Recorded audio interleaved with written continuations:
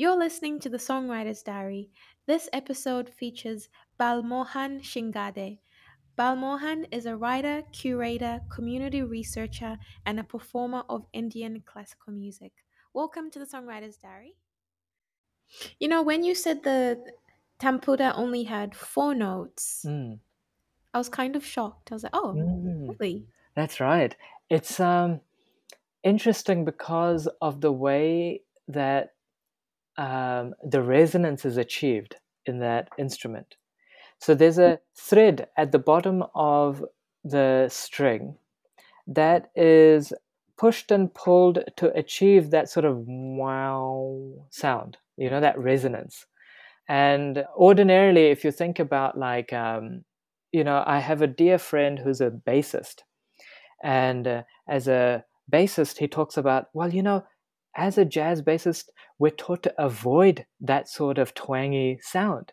We do everything in our training to avoid that. But how interesting that in your music, you do these instrument techniques to achieve and amplify that sound. And so, yes, there's only four strings. And because each string is plucked in such a way that it creates that sort of full resonance and blends into the next note, the idea is that a drone is created in the background where the notes are blending into each other and creating a unified soundscape.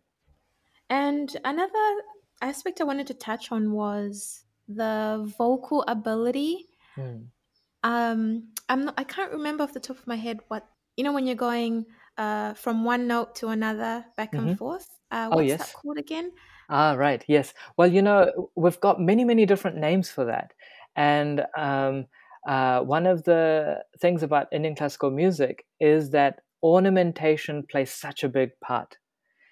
Ornamentation in our music is called alamkar, and alankar is also sometimes the name given to a garland, right? Like if you imagine ornamentation, decoration, garlands, all of this idea is to kind of beautify, decorate, and also complexify and give meaning to the music.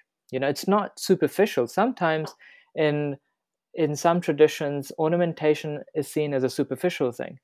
But actually, in our traditions, whether it be painting or music, ornamentation is a cornerstone of philosophy in India. So if you think about ornamentation as dress, now how important are symbols?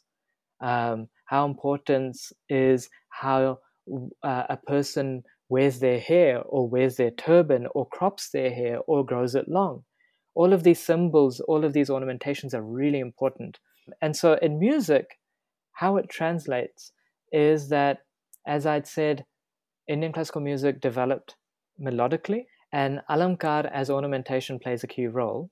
Now, the one that you're thinking of is called gamak in our music. And maybe I'll share with you a few of the ornamentations that there's many, many, but some of the key ones. For listeners, what I was talking about earlier was a melisma. So it's when you're going from say on the piano you're playing C D C D C D. Vocally it would sound like ah, but when I hear it in Hindustani music, it's a very fast, Yes, very vocally challenging.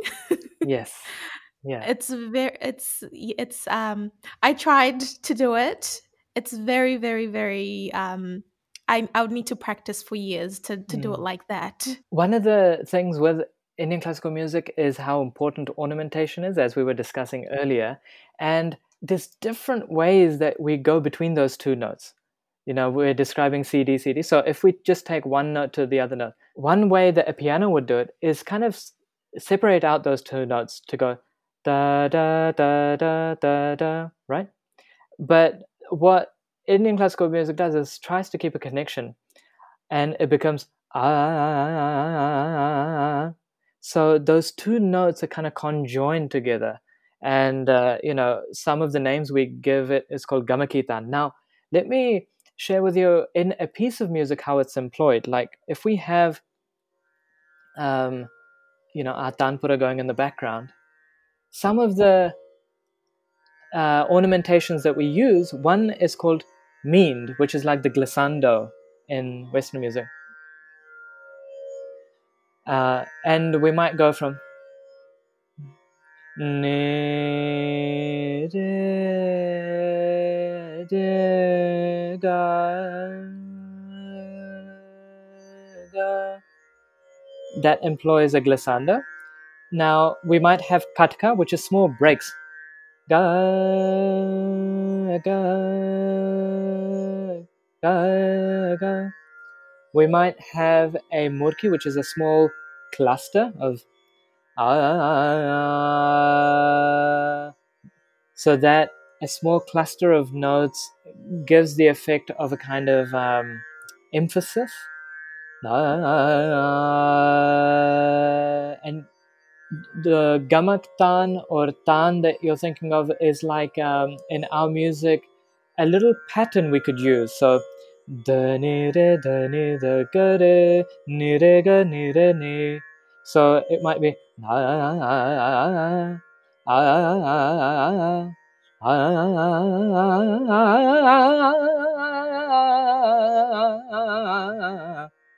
and the notes are ni re ga re ga ma da ma da ni sa sa ni da da pa pa ma ma ga ga re sa.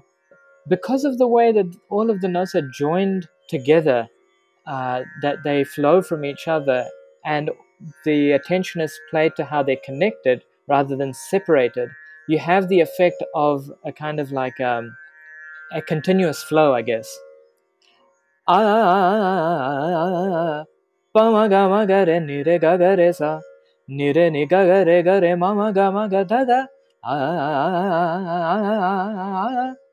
So they come together like that. And if we employ maybe all of these that we've just discussed in a improvised line, we might be able to share a line like this. And again, this is totally improvised. So I'll try and incorporate meend, which is the slide, katka, which is the breaks, murki, which is the small cluster, and tan, which is the sort of rolling effect of notes. So a phrase might look like then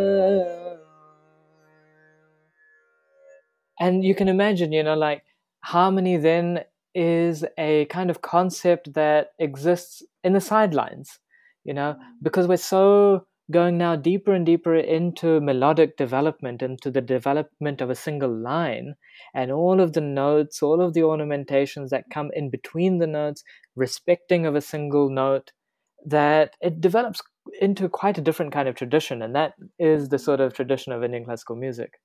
Yeah.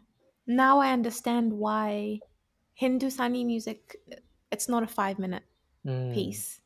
It yes. could go on for hours and hours and hours. Yes, absolutely. And some of the music festivals in India are organized in such a way that there's just a continuous season of performers. So, some of the festivals I've been to, across 4 days, you will have one performer and then another performer.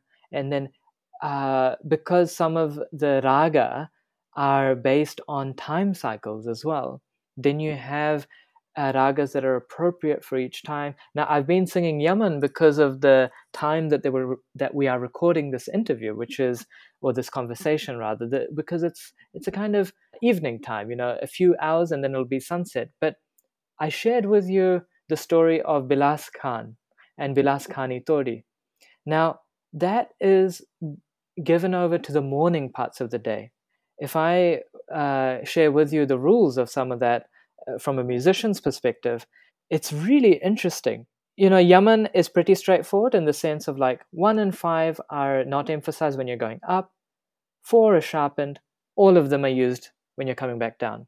Bilaskhani Todi is somewhat different. Can I ask, is that because certain times of the day sort of evoke different feelings or emotions? Is that why? Absolutely, yeah. Ah, okay. And they're conducive to certain kinds of moods that you want to create.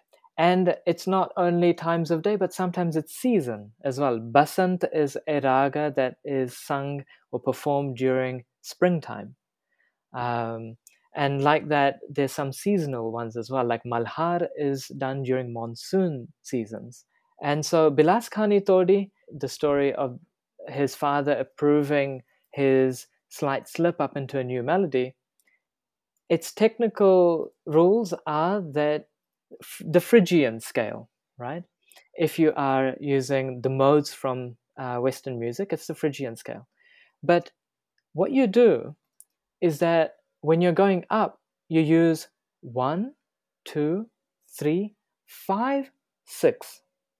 And then when you're coming back down, you're using on the other side like 9 and back down.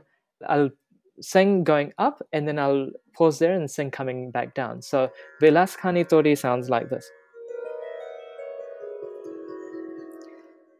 Sa re ga pa dha sa re ne dha ma ga re dha sa. So when we were coming back down, we did not sing 5, the note pa, but when we were going up, we sang 5. So sa re ga pa da, and we omit 5 when we're coming back down. Da ma ga re ga pa da ma. And so with that sort of chalan, it's called. Chalan means way of walking, way of moving. You have a feel that comes about with this music. So the improvisation in this landscape, as I like to describe it, sounds quite different to Yaman, which we've been exploring. So here it would sound like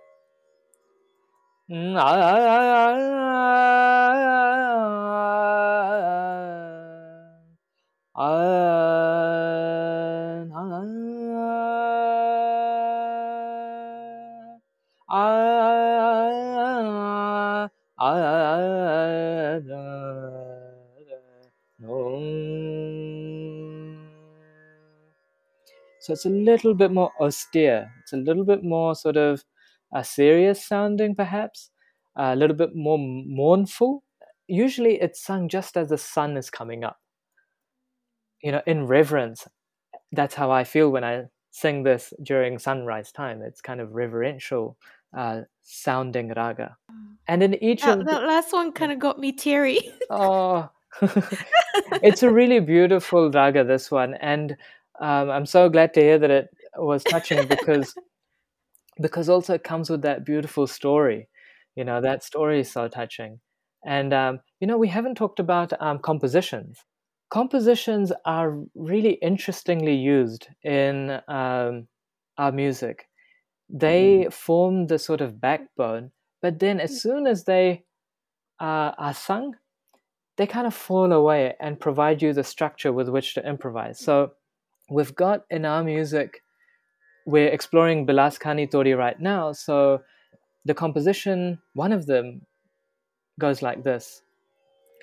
मनवा सो मेरा हरि को प्यारे मनवा सो मेरा हरि को प्यारे हरे को प्यारे सो सजत जगत मनवा सो मेरा हरि को. And that's the first half of the composition. As soon as someone performs that, then they just kind of let the composition come in cycles. So you might improvise मनवा सो मेरा ना मनवा सो मेरा ना मनवा सो मेरा हरि को आ आ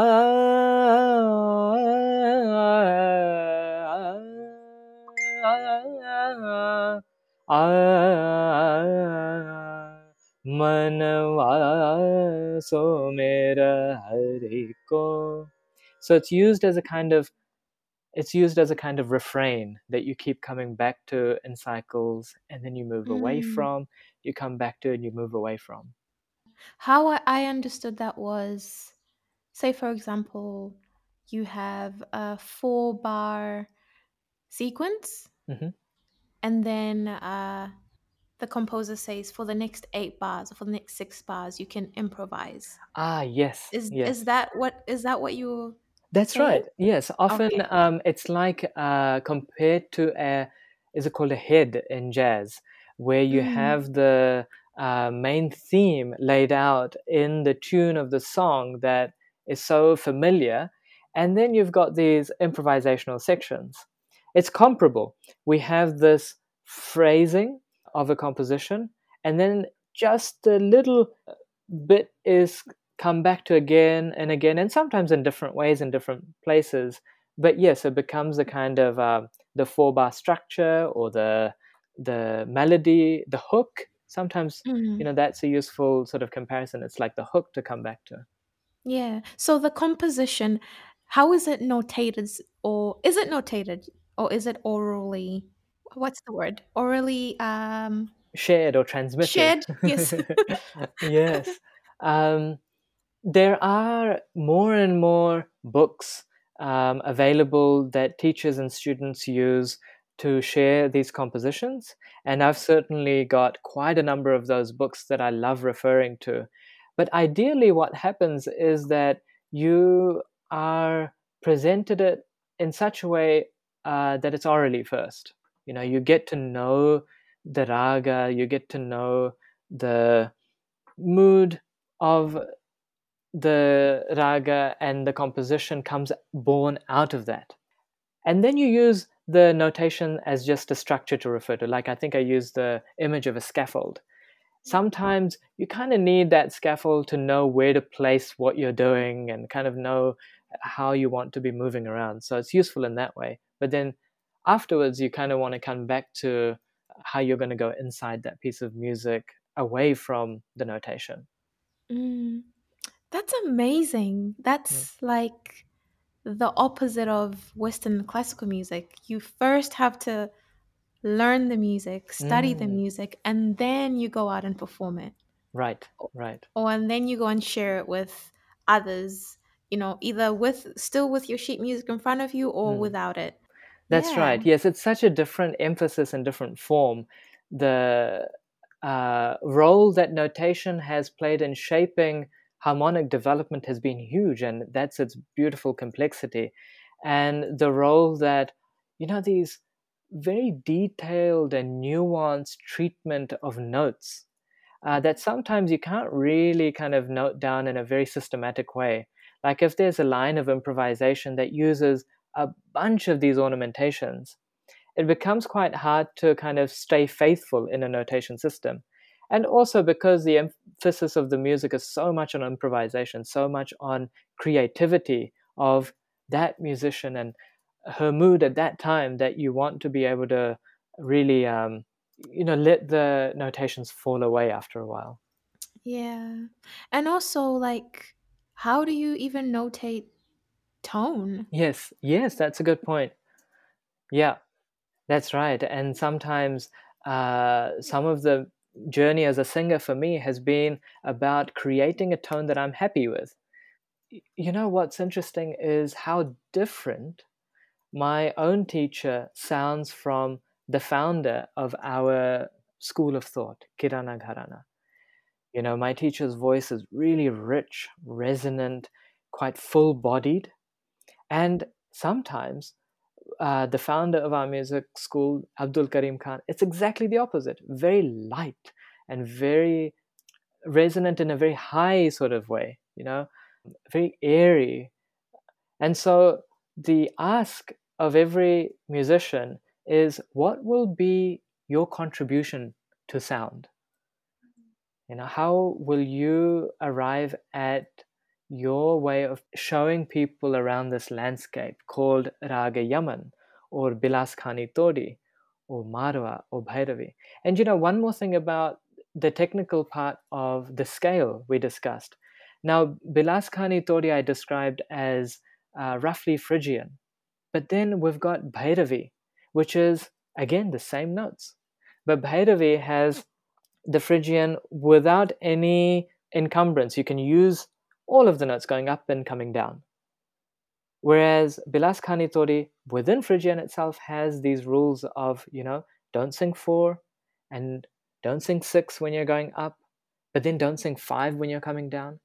And some of these rules are in order to create a very different flavor of Phrygian, right? And that flavor is Bilas Khani Tori, and it's so contrast with Bhairavi, even though the notes are exactly the same. Yeah. My mind is just blown. Yeah, it's sometimes it feels like I don't get to talk enough about this music. So, this is such a treat for me to be able to share my enthusiasm and my love for this tradition of music. The way I understand music, I would say unfortunately, and I say unfortunately because I have found that it does restrict me, is the way I understand music is in the Western classical context. Mm, So, even as you were talking, I was thinking, okay, so like, how exactly would I play that on the piano? right. Or, I wasn't thinking of how will it make me feel when I hear Mm, that. wow. This conversation is a reminder to just feel Yes. and forget about thinking about what sounds right. Mm. If I think if you're not thinking, you will naturally sing or play something that is right. Yes, and you're so right in terms of after a while, a lot of the technical musical stuff just Mm, kind of disappears into a feel. You kind of have this sense of transcendence, like you transcend from the rules. After a while, singing Bilas Khani Todi, you don't even think at all consciously about, oh, how does it ascend and descend again? Am I using 5 or am I not? That just completely falls away.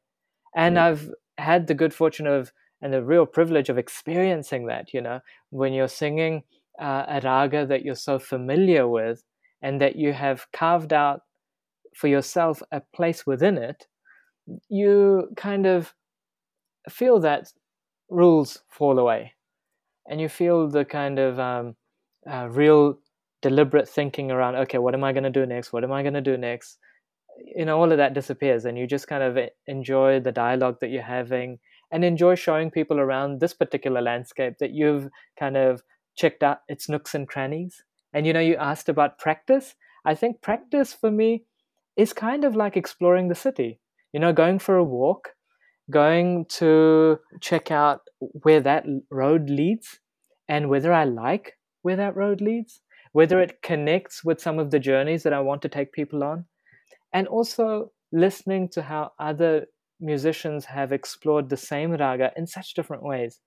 Like if you ask you or me to show someone Tamaki Makoro, we will show them quite a different side depending on where we want to show them. This is where we hang out, this is where we live, this is where we eat, this is where we celebrate. It will look like quite different journeys, but it's still the mm. same landscape and city. What is your favorite raga? Oh, I have many favorite raga, and I think the reason they've become my favorite is the sort of relationship that I've been able to develop with them over time.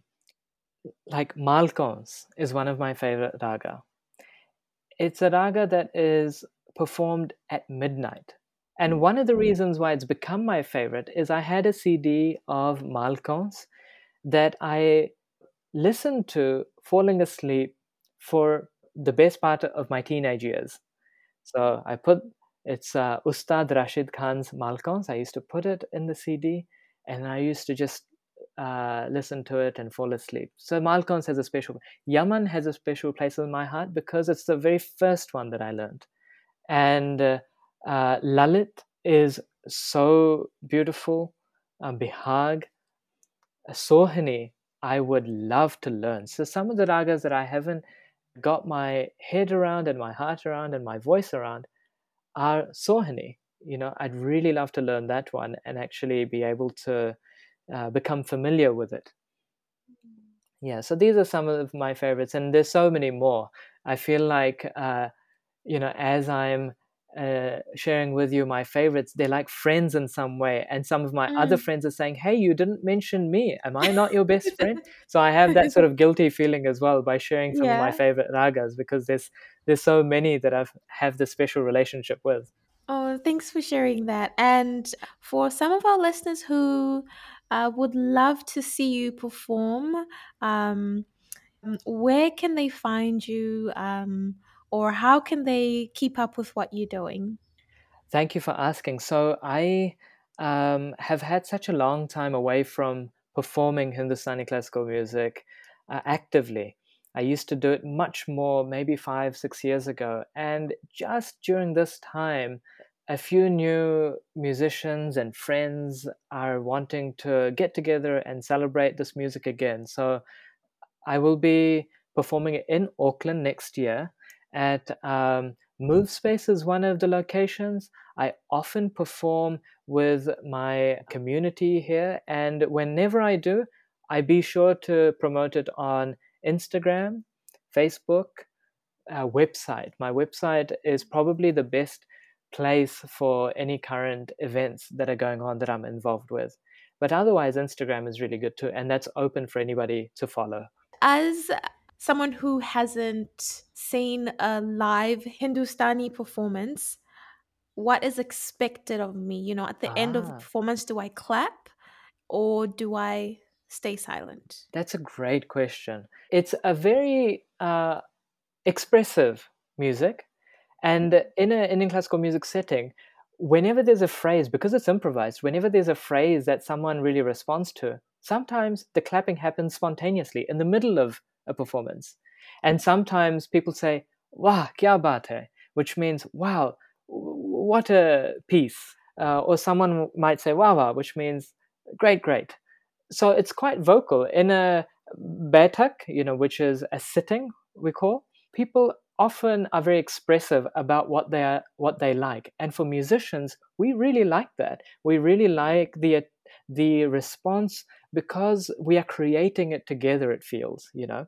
So often I vibe off whatever people are responding to. I can see the body language, sometimes the very vocal expression, sometimes the little clap, sometimes the nods, and all of that help create collectively this mood or this raga that we are wanting to create.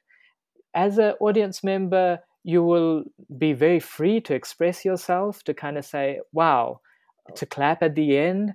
You will probably be expected maybe to sit on the floor because oftentimes we perform the music sitting on the floor, and so you will be encouraged to sit right in front of us on the floor with us, as if you're in amongst the setting, right? And of course, there'll be Mm, chairs as well for people whose knees might not be able I'll to sit. handle it. Exactly, exactly. And the environment is kind of like, I love going to jazz concerts and jazz gigs where you can see the double bassist or see whatever instrumentalist taking a solo, and everyone's attention kind of changes a little bit to actually follow the lines. Oh, where are they going with this line? How are they developing that phrase? And that's the sense in Indian classical music as well. Like people are kind of going, oh, how are they developing the line? But then sometimes what you'll also have is people just absorb in the sense that they're not thinking about it, and they're not thinking about their day what they've just had for dinner, all the to-do lists that they've got to do over the weekend. Oh, I've got to take my children to school, whatever. All of that, they try and kind of have it fall away and just experience the sound as it's being presented to them. So it's multiple different ways to approach listening to this music. And I love this question of how to listen to Hindustani classical music, because it's such a beautiful question that allows us to think about, well, we can listen to it as musicians from a technical point of view. We can listen to it as people who are experiencing sound and culture through the sound, or people who are experiencing environment, landscape, mood that is being presented or that you're helping to create by your presence as well. Thank you so, so, so much. It's been such a pleasure. I'm so thrilled to have had this conversation. And please come again anytime you want to come and have a chat. Please do, because I'm sure there's a whole lot that you still need to share to us. Oh, thank you so much. One of the things that would be wonderful to talk about is the rhythm side. We haven't touched on that. So, as you say, plenty more to talk about. And I'm looking forward to just these conversations and this sharing that can happen over time as well in our communities across our different musical practices. And, that's why I'm so grateful for your podcast as well. I've had such a pleasure listening to all of the episodes that have come before our particular conversation. And it's been a real treat to kind of contribute at this time. You are listening to the Songwriter's Diary. Special thanks to Balamohan for telling us about Hindustani classical music. Please enjoy Belaskani Thadi, recorded and performed live in Auckland by Balamohan. Peace and love and light. Mukuka.